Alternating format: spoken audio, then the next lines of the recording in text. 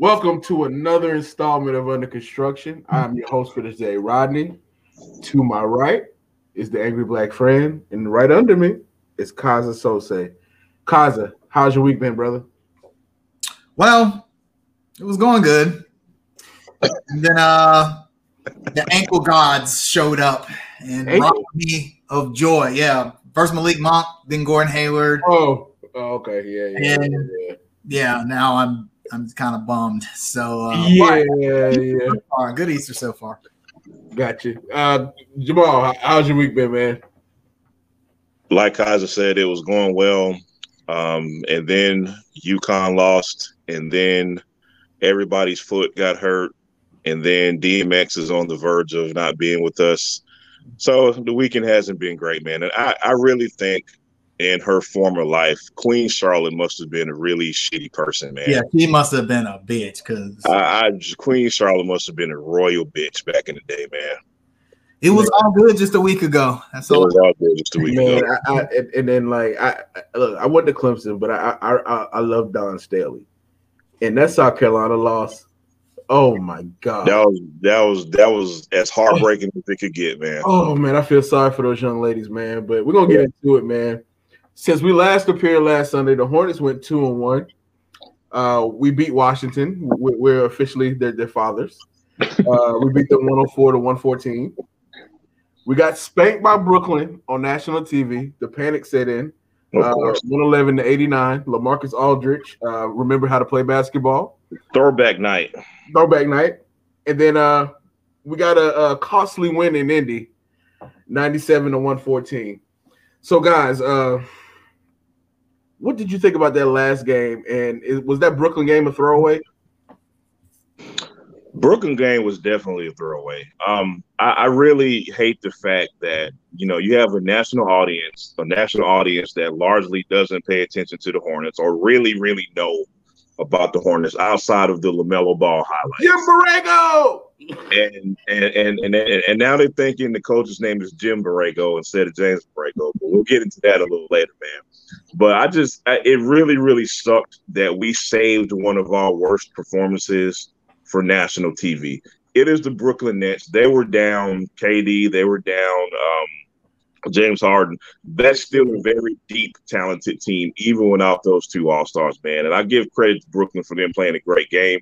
They responded to a not-so-great performance the night before, but that was not indicative of the Charlotte Hornets that we've seen all year, man. Just extremely sloppy, unorganized offense, not aggressive. They got punked. I really hate those games. It's one thing when we get beat, we're out talented, but I don't like when we just get punked. We got both during that Brooklyn Nets game, man. So it is indeed a throwaway game, man. Of course, they responded to the next game in Indiana, a costly game that we'll get to a little later, man. But I just hate that the national audience didn't see the real Charlotte Hornets on Thursday night. I think that game says more about Brooklyn than it does Charlotte. I'm watching this game and it dawned on me a terrible, terrible fact, and this will always be the case in the NBA. Charlotte will never have an embarrassment of riches like the Brooklyn Nets do. I mean, two of their best players are sitting, and that team that beat the Hornets could win a 7-game series against any other team in the league, even LeBron James-led Lakers. I mean, they're that good. They're that deep. LaMarcus Aldridge, I thought he's old and washed up. Well, he didn't look like it the other night. Blake Griffin is dunking again. I mean, they've got guys. They've got like 7 legit all-stars, and then everyone else that can just shoot threes or get rebounds, like a bunch of role players, guys who don't do anything except either shoot threes or get rebounds. I mean, how do you beat a team like that? I wasn't expecting Charlotte to win, and I'll be honest, the blowout didn't surprise me. This is a different Brooklyn Nets team than we played at the beginning of the season. Yeah. They're better. Steve Nash is showing his chops as a coach. That Brooklyn team, boy, whoo, man, I hate it for anyone from any conference that has to play those guys in the playoffs. I mean, imagine when KD, Harden, Kyrie, Blake Griffin, LaMarcus Aldridge, Jeff Green. How do you beat that team? So let me picture it's easy. You don't. Yeah. Picture something like this. KD has an off night, 7 for 21. Harden is playoff Harden. and Kyrie is exploring his inner self. Yeah. It's shocking. Then all of a sudden you get a throwback game from LaMarcus and Blake, and you still lose by 20, bruh. Yeah. I think that's. I don't want to harp on the Brooklyn Nets, but that's the thing. I think nights like that benefit guys like Blake Griffin and LaMarcus Aldridge. You know, they're kind of on the decline of their career. They don't have to put up crazy numbers or big minutes. They come in, do what they do. They go sit on the bench. And it's really hard because one of the things the Hornets have done really, really well, credit to James Borrego for this, but when the other team's best players are sitting, the rotations that we have on the floor are able to take advantage of that. Mm-hmm. And that's when the Hornets typically either catch up or get a lead is when the big names are sitting. You can't do that with Brooklyn. The big names are sitting, and then they've got another first unit that comes in. And I'm sitting here watching this game like, okay, what could Charlotte have done better? Granted, they could have not been as sloppy, and really they could have hit shots. But Brooklyn defended really well. They were really aggressive. That was just going to be a tough game at this point in the season, regardless. Throwaway game. The way that they responded in Indiana, I think, is more indicative of a Charlotte Hornets team, and it goes to show the kind of team they are. Very resilient.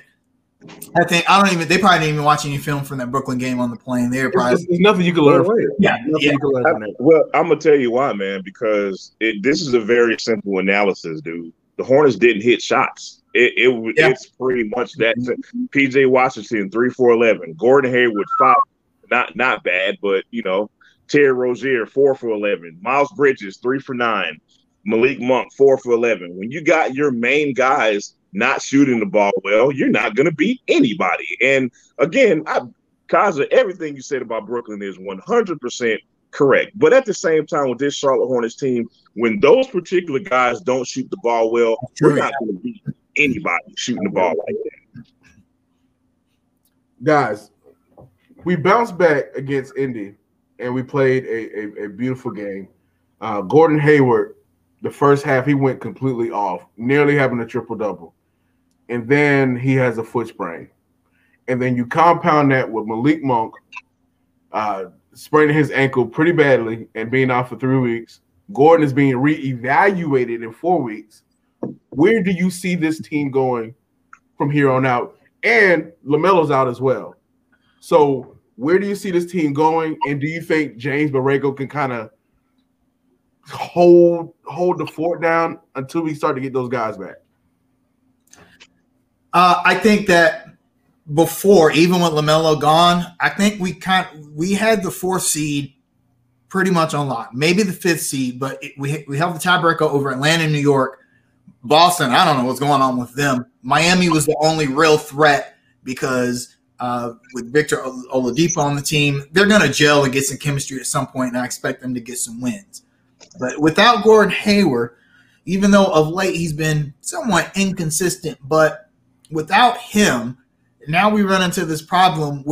I don't think the issue is going to be with our starters, but our second unit is going to suffer because, one, you're going to have to move Miles Bridges. He's going to have to start, and I think I got some pushback. Would you play one of the Martin twins instead? I think JB is going to do that. What Miles brings off the bench, despite what people may think about Miles, what he brings off the bench, there's like an extra pickup, especially if he gets mad. We saw that a few games ago. You know, he was having kind of a pedestrian game. He got mad, and then we ended up losing that game. But he got mad and scores like 20 points, and then we saw what he did against Indy. And both those games are coming off the bench. So I fully expect JB to start one of the Martin twins, or maybe even Jalen McDaniels. Maybe not because he hasn't had a lot of playing time lately. Please God, no. Please God.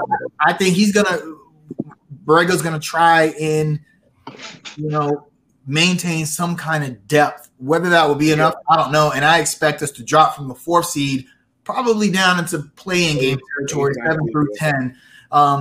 I don't think we'll be lower than the 10th seed. The Hornets will probably definitely get a play-in game only because the teams below that are far behind the Hornets. They're like 6-7 games but behind. So it's just unfortunate, man. If Borrego, if the Hornets make the 4th seed, look, listen. I don't want to hear no more slander at that point. No more at all.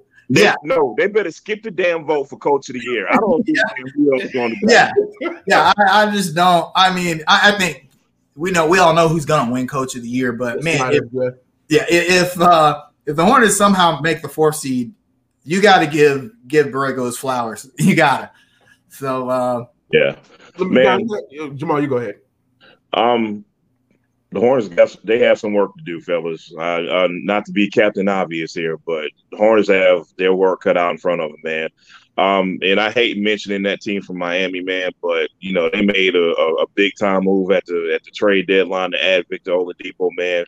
I think that's only going to help them. Like Kaza said, with the team we had, man, I thought we would toggle between the 4th and the 5th seed, and now we're in the danger zone of the of the play-in games now, which I really, really want to avoid. I do not want this team in that play-in position. I just don't, man. But it may be a reality. But I want to offer some hope. I want to offer some optimism.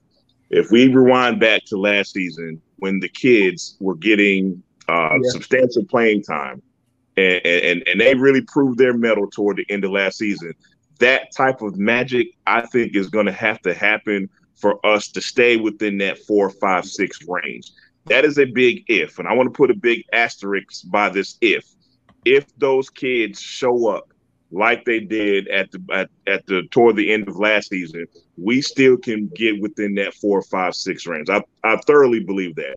But that's just a big if, man. And I'm not saying I'm guaranteeing that will happen, man, because our schedule's not that easy. We got some heavyweights we got to play.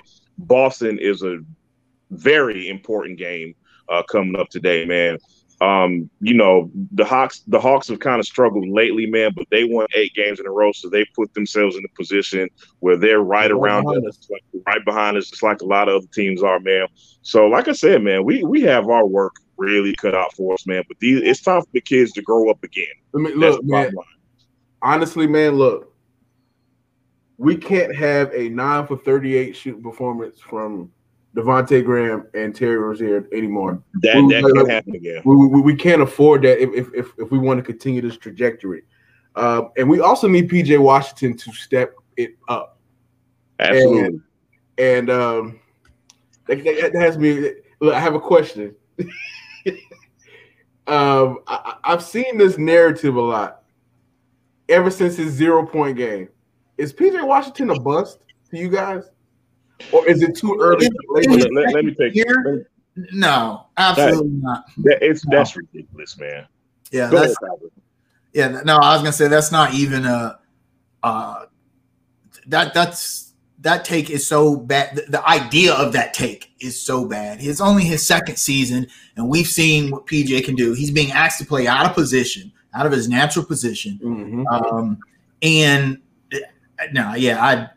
I mean, some of the things that he's doing, despite playing out of his natural position, pretty impressive. Yeah. Considering, I mean, he's 6'7". He's only 6'7". He's just as good as a 5 as Cody did, which is kind of crazy. So. Yep. And the thing is, man, like to say he's in a sophomore slump is fair, but to be a bust is just ridiculous, man. And he's having a bad shooting season, but one thing he is not having a bad season at is rebounding and protecting the rim.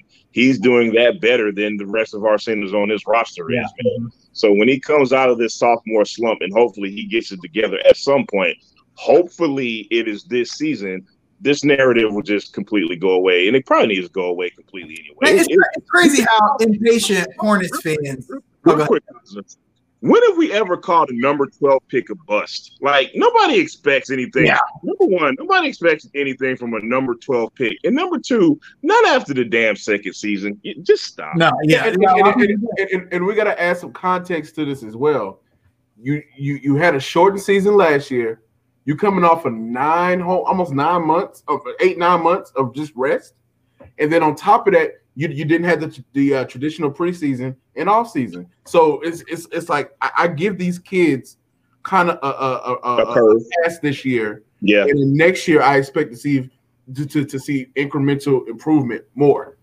Good point. Well, like you said, it's a 12th pick. Miles was the 13th pick. Devontae was a second round pick. In my opinion, Hornets fans are way too hard on those three guys, considering where they were drafted. Imagine those picks in the Rich Cho era. Right. Who we would have had. Rich Cho had a number 4 and a number 2 pick, and neither of those guys, in my opinion, are as good as the 3 guys that Mitch drafted much, much higher. Right. The only criticism you could say is that we should have kept Shai Gilgeous-Alexander, which maybe, but then we wouldn't have LaMelo Ball. So there's kind of like I'm sorry, I'll take LaMelo Ball. I'll take LaMelo Ball, and then then the court says always the Michael Porter Jr. debate. But I think with those 3 guys, I think the Hornets are in a good position with those guys, and just give PJ Washington some time. We've given Malik Monk 4 years.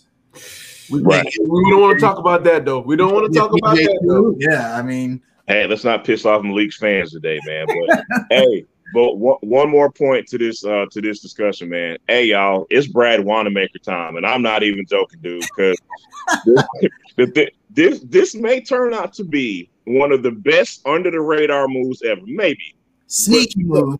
Because the thing is, we're gonna need him now.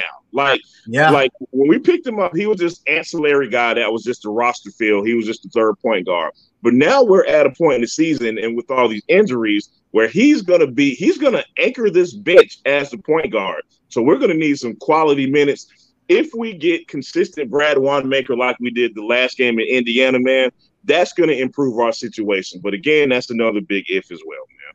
And man, look, all I gotta say is that Mitch we trust. Old Stiffback looked kind of good last game. Like, that old Stiffback game came through, boy. Yeah, it's funny because I didn't think Brad Wanamaker would play a minute in a Hornets uniform, and maybe he wouldn't have if Malik hadn't got injured. But pleasant surprise. He came to play against Brooklyn. He only played 15 minutes ish, but he played well. He played really well against Indiana. If he can just maintain that consistency, if he can get 8 to 10 points off the bench, run the offense, keep attacking the rim, man. I made this post. It was a tongue-in-cheek post on Facebook, but it was essentially like Brad Wanamaker showing you why Mitch got 7, and I'm just at home arguing with y'all on Facebook. You know what I'm saying? He gets paid to do this, guys. Exactly. Mitch knows what he's doing. So, in Mitch, we trust. All right, guys. So the next 4 we have is Boston today at 6, OKC on Wednesday at 8, Milwaukee on Friday at 9, and Atlanta next Sunday at 1. Where do you guys think our record is by the end of this week? Before next week? I'm going to be the optimistic one. I'm going 3-1. I'm going to tell you why. I'm the optimistic one this week. I know that's very rare, but I'm going to be optimistic this week. Boston game, I think if I'm wrong about one, it'll be today. I'll say that much, man. But I expect a hard-fought, tight game today. I really do, because this game is of dire importance to both teams. I think Boston probably needs a little more than we do, which is, I guess a scary thing to say. But at the same time, man, I actually think we come away with a win today. I think we beat Atlanta. I think Milwaukee probably gets us. They're probably going to be looking for revenge from last game, man. OKC, OKC is a very well-coached team. But as far as the talent on that team right now, Shai Gilgeous-Alexander's injured right now. They're trotting a D-League team out there, man. Like, if we don't beat OKC, it's just like that's the one that's just going to make my blood pressure go up if we don't win that one, just because of the talent they have out there. But that could also be a trap game because of how well coached they are, and they stay competitive wherever they play. So that's kind of one of those games that's just like, be careful with what you see on paper all the time. You know what I mean? But I'm going to stay optimistic. I'm going to say 3-1. I'm going to go 2-2. I think we lose today. I think we beat Oklahoma City. think we lose to Milwaukee, and we beat Atlanta because we play them at home. But it's just so hard to say. Now this is going to be a different Hornets team than we've seen in a while. I mean, it is. For instance, who starts at center, Cody Zeller or Biz? And that's going to make a big difference in a lot of these games. I know that. Speaking of center. Yeah, I don't know what's up. We talked about this on a previous episode, but I don't know what's going on with Cody and JB. Hello? Is Cody, not fully healthy? I don't know why Biz is getting these bigger minutes and these starting minutes over Cody. And Cody played a really good game against Indiana, which is, Hornets fans love Miles Turner, and Cody was just like, whatever, y'all. I'm just going to talk on this guy, get some rebounds over him. It's crazy. So it's funny how I didn't see that topic in the group this week. Nobody talked about how Cody's ever thoroughly. It's just a coincidence, but that's going to make a difference in these games. I expect Borrego to stick with Biz for some reason, and I think that does not bode well against Milwaukee. Certainly don't bode well against Milwaukee. And remember everybody, Cody dunked on Giannis. I just wanted to throw that out. Piped on him. I mean, straight. Piped on him. Yeah. It injured him. He got injured on that play. But in all seriousness, though, no, all jokes aside, man, Cody is going to be very important for us going down the stretch, man. Like we all see the numbers when he plays, when he starts versus when he doesn't. You know what I'm saying? We need good Cody. We absolutely need good Cody going down the stretch. It is of dire importance going down the stretch, man. Look, I'm not as optimistic. And I understand why. I don't even feel good about my prediction, tell you the truth. Yeah. I'm going to say 1-3. I say the lone game we take is OKC. And I think we get a blowout loss against Milwaukee because they're starting to hit on all cylinders. It'll be a close one against Atlanta, and the Boston one is kind of a toss-up to me because you never know which team is showing up. Yeah. The interesting nugget, man, Milwaukee, they thoroughly handled, I think the Clippers over the weekend, man. Whoever they played, they thoroughly handled them, man. So I'm a little afraid of what's going to happen to us when we play them. And shout out to Drew Holiday, that 4-year, $160 million extension is nasty. That's all I got to say. $40 million a year. All right, guys, man. So Cam Newton has a new show on BET called Sip and Smoke. And his first guest was Steve Harvey. Did you guys see it, and what'd you think about it? Yeah, I watched it the other night, and I liked it. I didn't know what to expect, but given that Cam's appearance on Brandon Marshall's podcast show was very popular, that video has millions of views on YouTube. I bet Cam called somebody up the next day and was like, "Hey, man, I can do this." And Cam has always, what was the one quote that followed Cam for years was before he was even drafted. "I want to be an icon and an entertainer." And boy, the media let him have it for that. But he's held to that. That's what he wants to do. And Cam has a big following in Atlanta. He's still a star there. People in Charlotte still love him. But it doesn't surprise me he goes back to his hometown in the offseason and does something like this. I like that they preached Black excellence a lot on the show. And it's funny how Cam seems more articulate and well-spoken than he's ever been. Cam always, to me, felt you could tell he was uncomfortable on the microphone. Yeah. He had to pick and choose his words. He couldn't be that country kid from ATL that he was growing up. He had to try, and he talks about that in the first episode, how coming into the league, everyone was saying, okay, you got to be like Drew or Peyton or Tom or Aaron. And he's just like, man, be you to impact your community. That's what he says. And it's funny, Steve Harvey, I think, had some gems, but he said, when he came in the industry, they were like, "You too country. You can't speak like that." And he said, "What sounds better to you? I am broke or I is rich?" I'm is rich. I'm is rich. So yeah, a lot of great moments on that show. I hope I hope it ends up being popular. The video on YouTube has over 1 million views now, I think. Yeah. I think Cam is setting himself up for a second career. Good move on him. Perfect segue, Kaiser, because that was my first thought. When I saw that video, I was like, is Cam setting himself up for his next career? That was exactly the first thing I thought when I clicked on the video. And I don't think he could have chose a better guest. Steve Harvey was the perfect first guest for that show because of how they relate to each other in different industries, so to speak, man. But just to echo Kaiser's point, man, you know, when he was here and Jerry Richardson, you know, had a leash on him, I know that's an ugly saying, man, but you know, he couldn't be himself. And that part used to just aggravate me so much about this organization and how they handle Cam and trying to parlay to South Charlotte and, hey, maintain this image and you need to be like this and you need to be like that. And I'm so happy to see Cam in this space because it's like further confirmation that he doesn't give a cuff anymore about any of that. He is going to be himself now. And not to get too heavy in the football talk, because I know we're talking about his show, but I think it's also just the difference between how the Patriots are handling him versus how the Panthers are handling Cam Newton. And we're seeing just a lot more freedom, for lack of a better term. You know, you look at Cam's Instagram page now, he just seems like he's more of himself. He's a lot freer. He's happier.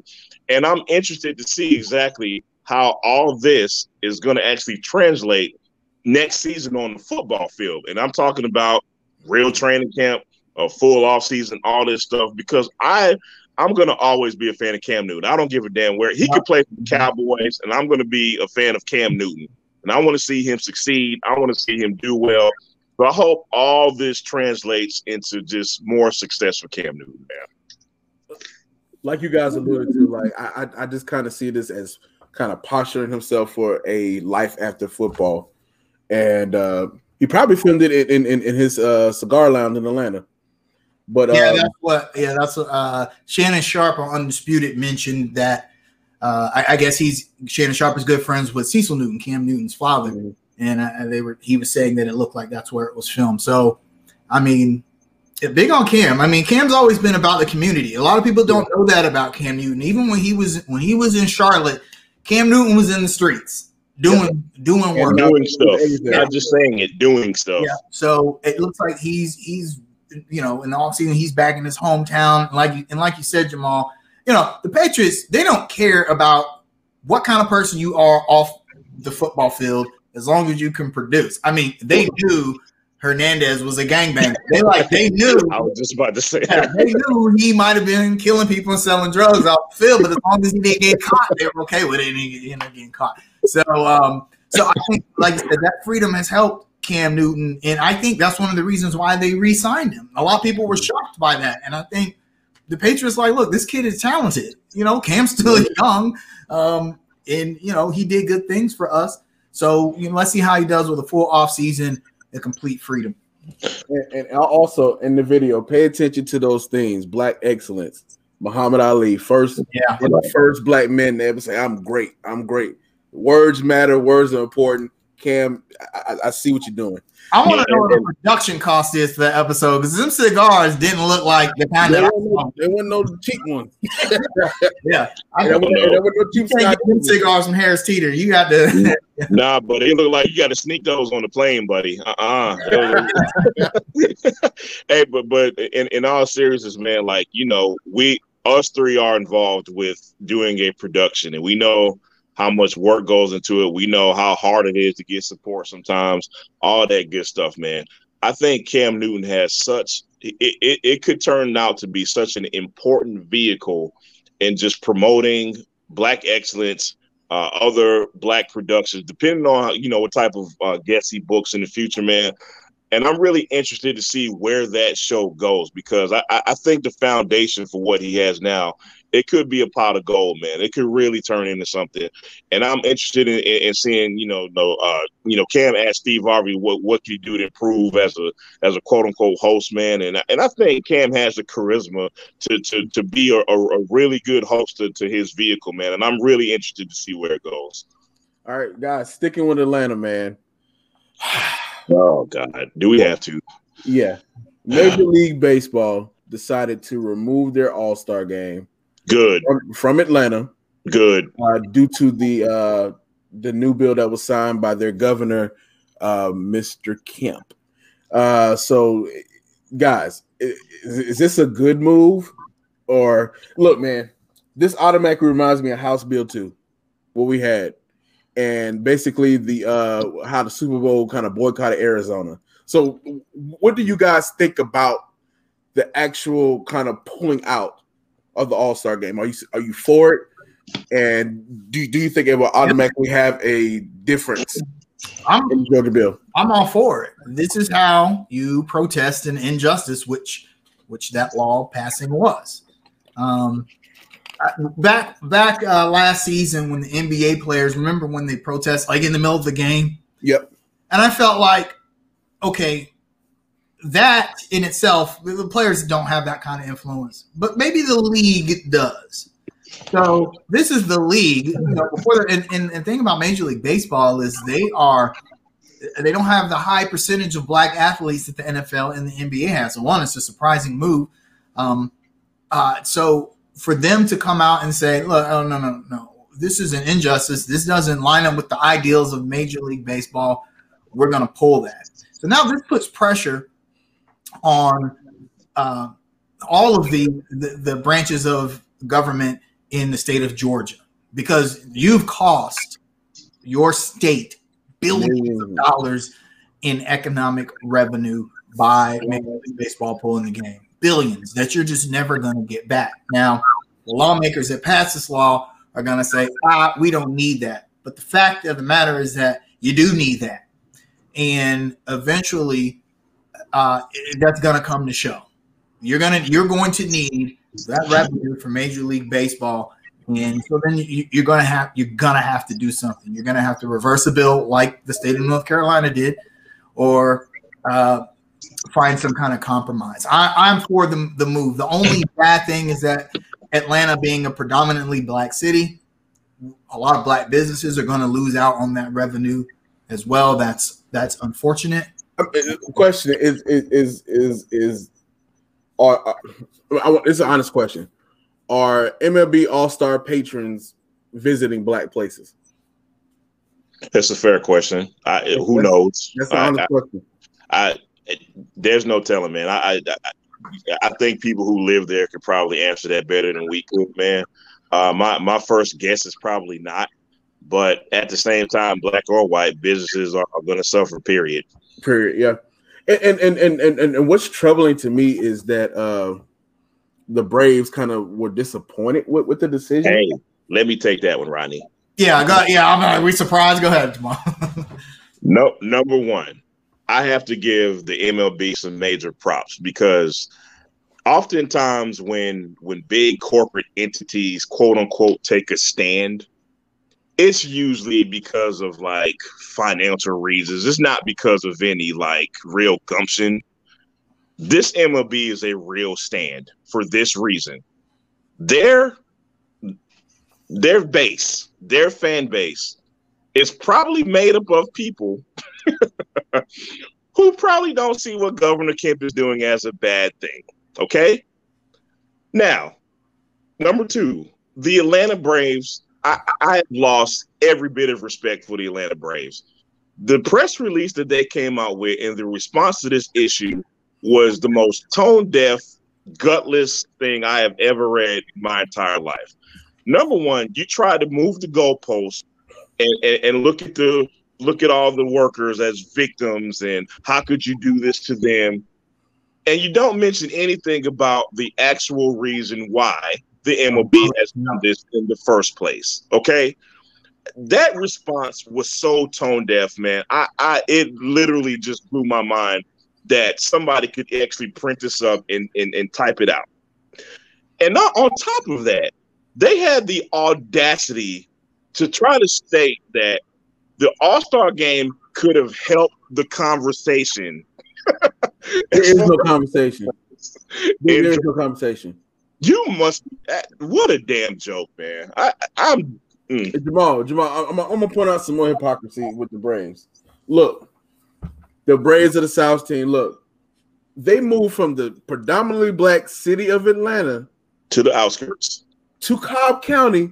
Didn't even give the Cobb County voters a chance to vote on the stadium. They just moved there because they wanted their clientele to feel more comfortable. Mm-hmm. They know who their clientele is, and they're kind of feeding into that base. Look, Braves, I don't want to hear it. I mean, it's BS at this point. Yeah, the state of Georgia would love it if the city of Atlanta could somehow like supplant itself elsewhere. I mean, Atlanta or Georgia is Georgia. We forget that. We associate Atlanta. There's Atlanta, and then there's Georgia. Yeah, a lot like it here is in North Carolina. You have Charlotte, you have Raleigh, and then you got everywhere else, which are completely different demographics and political leanings. So it's the same thing in Georgia, and that's part of the reason why the Braves moved is they wanted to get away from Atlanta, yeah, but be close enough to where they can still call themselves Atlanta. Because if they were the Georgia Braves, then so yeah, I think like we're seeing here in the comments, another major corporation is going to have to take a stand. Does Coca-Cola? I don't know if Major League Baseball is big, but Coca-Cola is worldwide. Yeah, I don't even know if what they could do. Coca-Cola just can't move its operations out of Atlanta. That's not even possible. It's not even feasible. But they could do something. Maybe they could make a statement. I don't know. It's going to be this battle is going to be, I think, bigger than the HB2 issue. Just because I think it's getting more press because it's Atlanta, it's not Charlotte, it's Major League Baseball. And the HB2 issue was just stupid. Honestly, let's just be real. We talking about damn bathrooms over voting rights. You know what I'm saying? So yeah, exactly. And one thing, man, like this, it just moves to disenfranchise people. Like people says, oh, you just can't give people water and food in line. I'm like, there's a reason why there's a line in certain areas. They are trying to disenfranchise the vote. If you look at the population of North Carolina, South Carolina, Georgia, Mississippi, Alabama, all of them around 30-40% black. And then there's no reason why it should be R every year if you had a fair enough vote. I'm just putting that out there. Yeah, no, definitely. And we all know this is a result of Georgia turning blue. Let's make sure we mention that before we get off this subject, man. Same thing happened in North Carolina when North Carolina turned blue in 2008. It was a revolt. It was a backlash. I think the federal government should get involved as well. I think voting rights should be a federal issue. I don't think that local or state legislators should be able to impose those kind of restrictions without going through the federal Supreme Court, because voting is a right of every American citizen in the United States. So I expect this battle to. I mean, there's already it's gonna be bad. It's gonna be a legal battle. It's probably gonna go to the Supreme Court, and props to Major League Baseball for being at the forefront. Now they could be like the NBA. In fact, I think they are. The NBA says they're progressive and they do progressive things, but we all know they're a corporation. Money, dollar is what's important. Kaz, a little bit of pushback on that, man. Just I want you to think about the MLB's fan base versus the NBA's fan base. That's true. Yeah, I'm really. That's why I give the MLB a little more props than the NBA. I am really surprised the MLB did what they did. I was surprised. Imagine, that would have been like NASCAR pulling the Coca-Cola 600 out of Charlotte because of I mean, be like, whoa, yeah. Guys, before we move on, I got a quote from Barack Obama. There's no better way for the American pastime to honor the great Hank Aaron, who always led by example. Let's move on. There you go. Perfect. So Roy Williams retired on April Fool's Day. It's real, guys. I know. That got me. I was like, Roy Williams retires on April Fool's. There wasn't a press conference on April 2nd. It really happened, yo. And then it's just like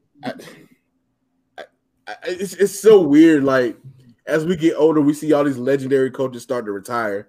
Roy Williams had a 77% win percentage for his whole career, 3 national titles, 9 times to the Final Four. and 11th all time in wins, man. Like, where does UNC go next? Where's the bar at this point? Man, I think, and I'm not saying I hope this happens, man, but everybody remembers that transition between Dean Smith and Roy Williams. There were some really dark years between those two. Needless to say, you know what I'm saying? And with that being said, man, whoever this next coach is, whether it's Hubert Davis, whether it's Jerry Stackhouse, whether it's whomever, man, the expectations are going to be probably unrealistic. Yeah. And they're going to be through the damn roof, dude. You can't think of too many programs. There's not too many college basketball programs that I can think of, at least, that you've had one legendary coach retire, and then a few years later, you have another one follow that up. There's not too many. Indiana suffered big time after Bobby Knight moved on or got fired or whatever. You know what I'm saying? It's just not going to be an easy time, man.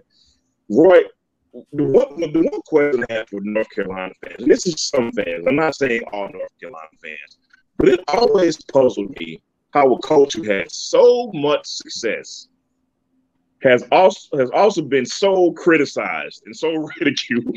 I have never understood that about North Carolina fans and their tepid relationship with Roy Williams. This dude has more success than 99% of college coaches, but yet there are some UNC fans who are like, you know what? Hey, man, I'm not entirely sad he's going. And I just don't understand that, man. I just don't. Look, man, it's going to be pretty dark pretty soon, and they'll learn to love Roy.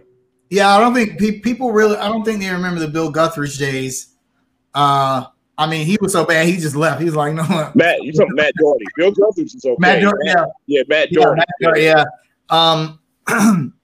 It's just that, excuse me, I know that Roy Williams will always be associated with North Carolina for various reasons, but a lot of people forget, like, how good he was at Kansas. I mean, really, they should have won in 2003, but Carmelo Anthony is a really good basketball player. Right. I grew up watching Dean Smith, but I except for the one championship that they won in '92, like the memories I have of those North Carolina teams are kind of fuzzy, except they should have won in '98, and had Rasheed Wallace and Jerry Stackhouse and Antoine Jameson, and they did not. So for me, as a North Carolina fan, the Roy Williams era is the one that I will more closely associate with my fandom. They won 3 championships, and I can remember exactly what I was doing when they won that first championship. I was in a hotel room. I was PCSing from California to New Mexico. I had my wife and a new baby. We're all crammed in a little hotel room while we're waiting on base housing, and I'm watching North Carolina play Illinois. And I know the people in the room next to me probably thought that a wild black person, because I'm jumping up and down screaming. And that team was loaded, man. Great team that year.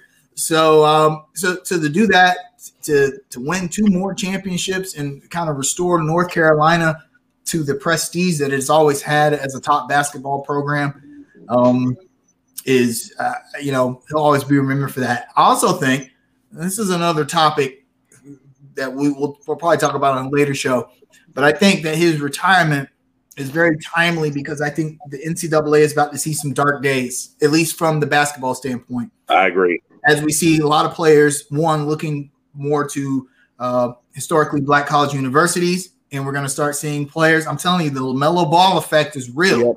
People are going to look at him and say, whoa, hold up. He skipped college because he could have gone to UCLA full ride. He skipped college, played overseas, made a lot of money over there, and now look at how well he's translated into the NBA.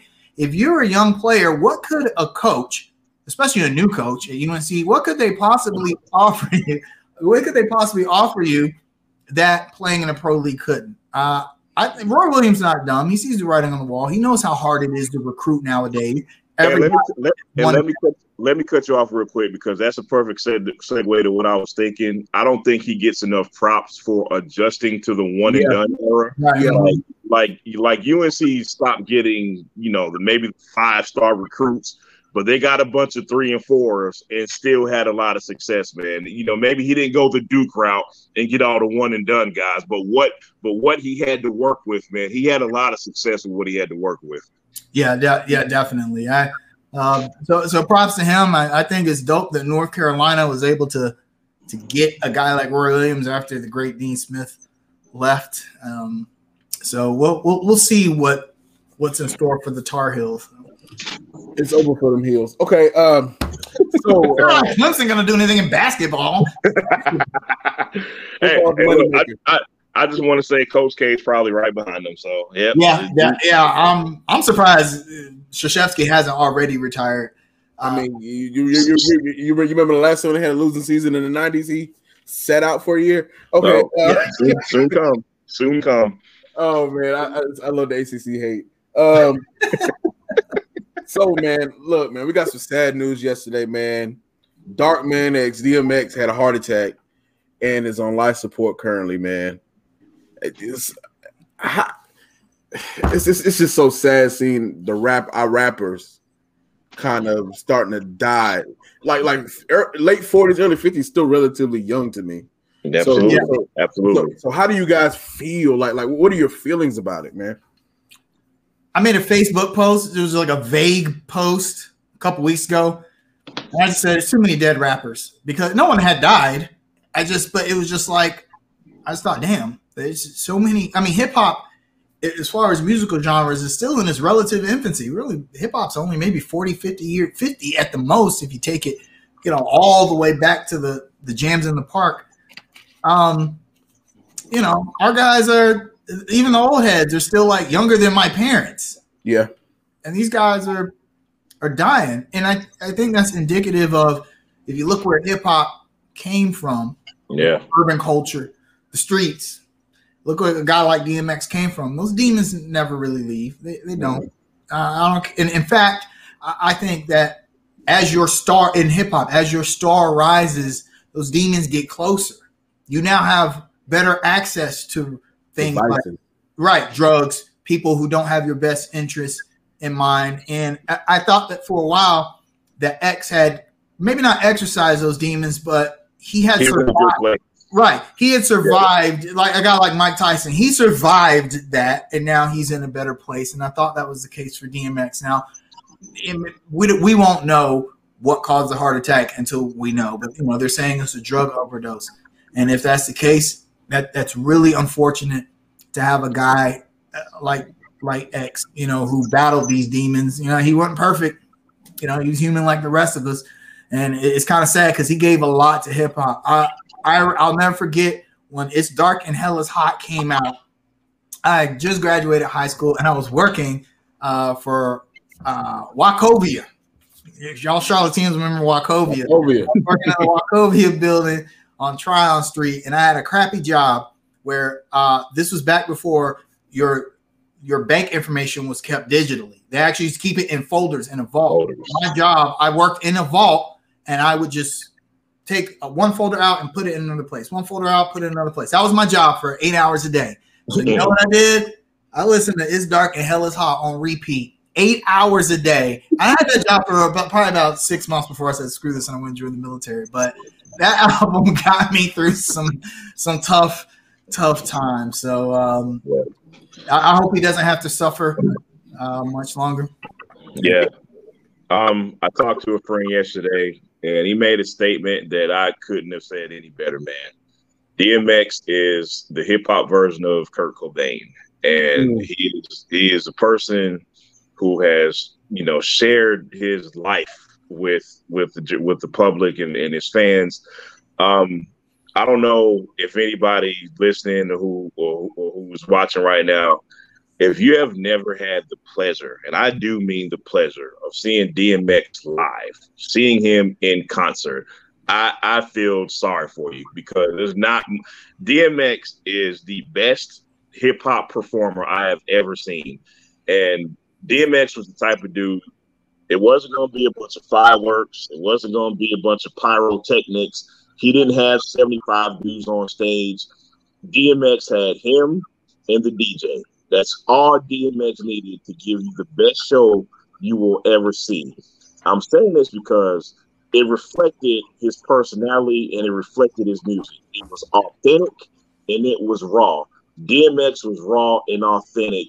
Every time you encountered DMX, he was who he was 100% of the time. Everyone has probably seen clips of DMX being on stage, maybe being emotional, maybe praying with the crowd. Like, that's who he was. That wasn't an act. That was DMX exercising his demons and sharing them with us on stage. You get what I'm saying? Much like Kurt Cobain did through his music. All that pain and all those demons that they dealt with, you know, they put them on Front Street for all of us to see, man.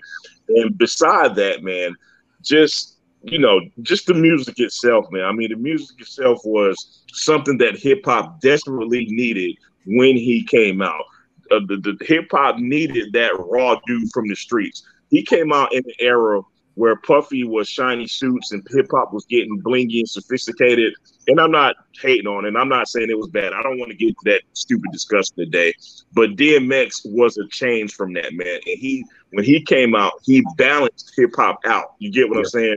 So I just, the news that when I read that news yesterday, man, my heart just kind of sunk, man. I'm just like, why did the good ones go early, man? You know what I mean? So man, it's like Kaiser.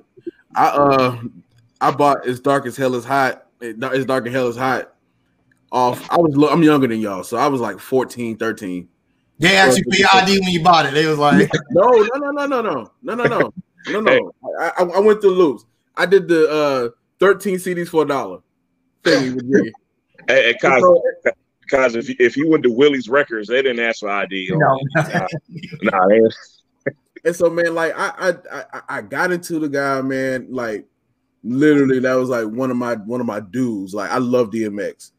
And then when the Bad Boy tour, when Diddy had the Bad Boy tour that came through Charlotte, DMX was like a special like appearance pop up. Yeah.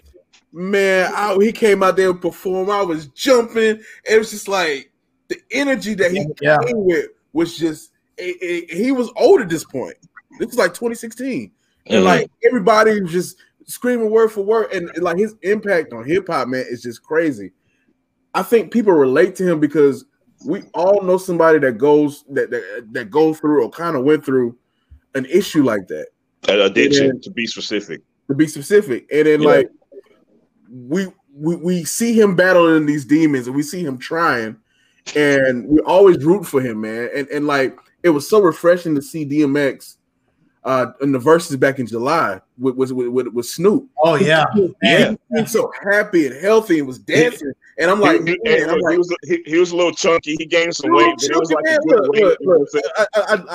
I'll take chunky healthy X over anything, man. No doubt. And man, it was just like it was just so awesome, just kind of seeing him happy and bigging up Snoop and it's just sad when I saw it yesterday, man. I think he's not getting enough credit for just being kind of a media icon. We forget he was an actor too. You know, he did. No doubt. He did 2 movies with my favorite action star, Jet Li. X gonna give it to you. It was the anthem for the Deadpool movies a few years ago. Mm-hmm. Everybody from every age group of hip hop knows who DMX is. Yeah. And not just because of his music, just because he made movies, he did all kinds of stuff. It always saddened me when he would appear in the news on some bad stuff, like drug related stuff or crime, some crazy stuff. But it's sad. He's not gonna get his flower. He's gonna get his flowers after his death. Like we do with every rapper, but. It's one of those cases where he deserved more of them when he was alive. Absolutely. And but Kaiser, like when he came out at a very competitive time for hip hop, man. You think about he came out. Think about you had Big Pun, you had Eminem, you had Cannabis. Wu was on their that was their peak. Right? Wu was like Jay-Z. And you had Outkast with Aquemini. You had Hard Knock Life. Hard Knock Life tour. You had Cash Money starting to bubble up. Like it was very competitive everywhere, man. Yeah, 1998 was a crazy year for hip hop, and DMX stood out in a crowd. In his verse on Money Cash Hoes, I remember that was the first time I heard DMX actually was on Jay-Z's Money Cash Hoes. DMX, my dog. I was like, yo, who is this? I was ready to go to start fighting people. So, I mean, DMX will always have a place in my heart as a hip hop fan. I've been bumping It's Dark and Hell is Hot all weekend. I'm going to continue to do so. And we're going to miss you, X. One more thing about X before we get out of here, man. I think the one picture / clip that kind of personifies DMX, we've all seen that clip where he was at Woodstock and there's like people in the crowd. People. And it seems like every last one of them was jumping up and down, moving with his. Everybody knew the words. Single person, right? Crazy. That personifies the DMX performance right there. Guys, man, we're going to head into some shout outs. You got any shout outs or shout outs? I'm going to start with this is what I think our universal shout at. I think all of us agrees with this shout at. I'm just going to quote Jemele Hill. I'm not going to say anymore. Brian Kemp ain't worth a shit. Direct quote from Jemele Hill, and I'll end it there. All right. Yeah. I have a quick. I guess this is a shout out. Something weird I found out lately. In an interview with Teddy Riley, I guess Guy in New Edition had beef. Like, yeah. I saw that, man. Some people got killed over it, and then Teddy Riley was like, "Oh, there was nothing we could have done about that." What? Where did this come from? What is this, Bad Boy? Bad Boy Death Row stuff in R&B? Like, they were on tour together, fighting, and I guess they did multiple shows where there were fights backstage, not necessarily directly between Guy and New Edition, which is what Teddy Riley was saying, but between their entourages. But I guess it spilled over to the streets, and someone was shot and killed, and it's kind of crazy how, particularly with black music, gangsters, and there's always some goon on the side. Yeah, always some goons funding it or goons with you. Yeah, I really hate that about our music, but at the same time, it's a double-edged sword because especially with R&B music, man. Yeah, well, okay, hip hop I can see, but Keith Sweater beat you up. What I heard. Yeah, all of those guys came from the same backgrounds as our favorite rappers. Yep. New Edition, they from the hood. They're from the hood.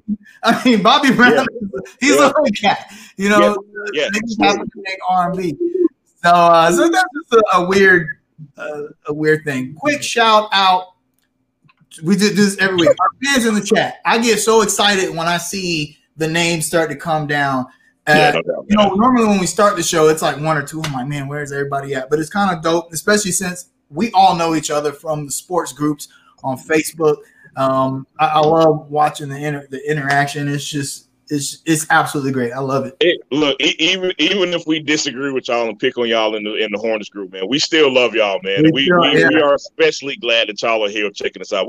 I can't put into words how much we appreciate it. Straight up, man. Let me tell you something. If I don't like you, I will tell you. You've seen it. Man, look, I got a shot at Kim Mulkey, one of the women's coaches. Yeah. Look, just research that, people, if you don't know what I'm talking about. I want to shout. I'm gonna give a shout out to Paul Pierce, man. Living his best life. Man. I'm pretty sure Paul Pierce forgot to. I'm pretty sure Paul Pierce thought he was going on FaceTime. Instead, click the Instagram live button. But man, Paul Pierce, man, look, live your best life, man. Because look, you might not get a check after this week, brother. Hey man, so I hope somebody saved their money, boy. Man. Oh, and then finally, man, look, we got the verses tonight. The Elements versus the Ozzy Brothers. So I'm tuning into that, man, and I look. I don't care who wins. I'm just rooting for a good time. Hey, who coached Paul Pierce in college? Roy Williams. That's right. Hey, before we go, man,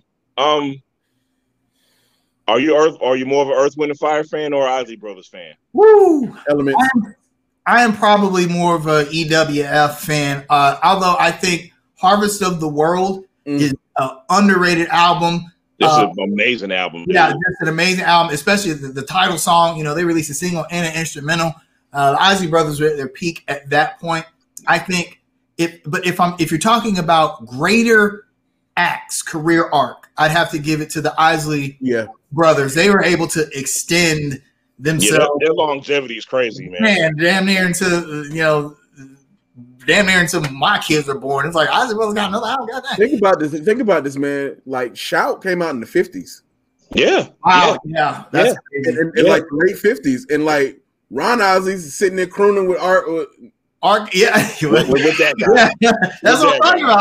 I mean, they're the longevity. I'm gonna stop there. Guys, thank you so much for watching Under Construction. You guys have a wonderful afternoon and happy Easter. Appreciate it. Peace. Love y'all. Shout out to my Aunt Linda who's watching. Peace out, y'all. Peace.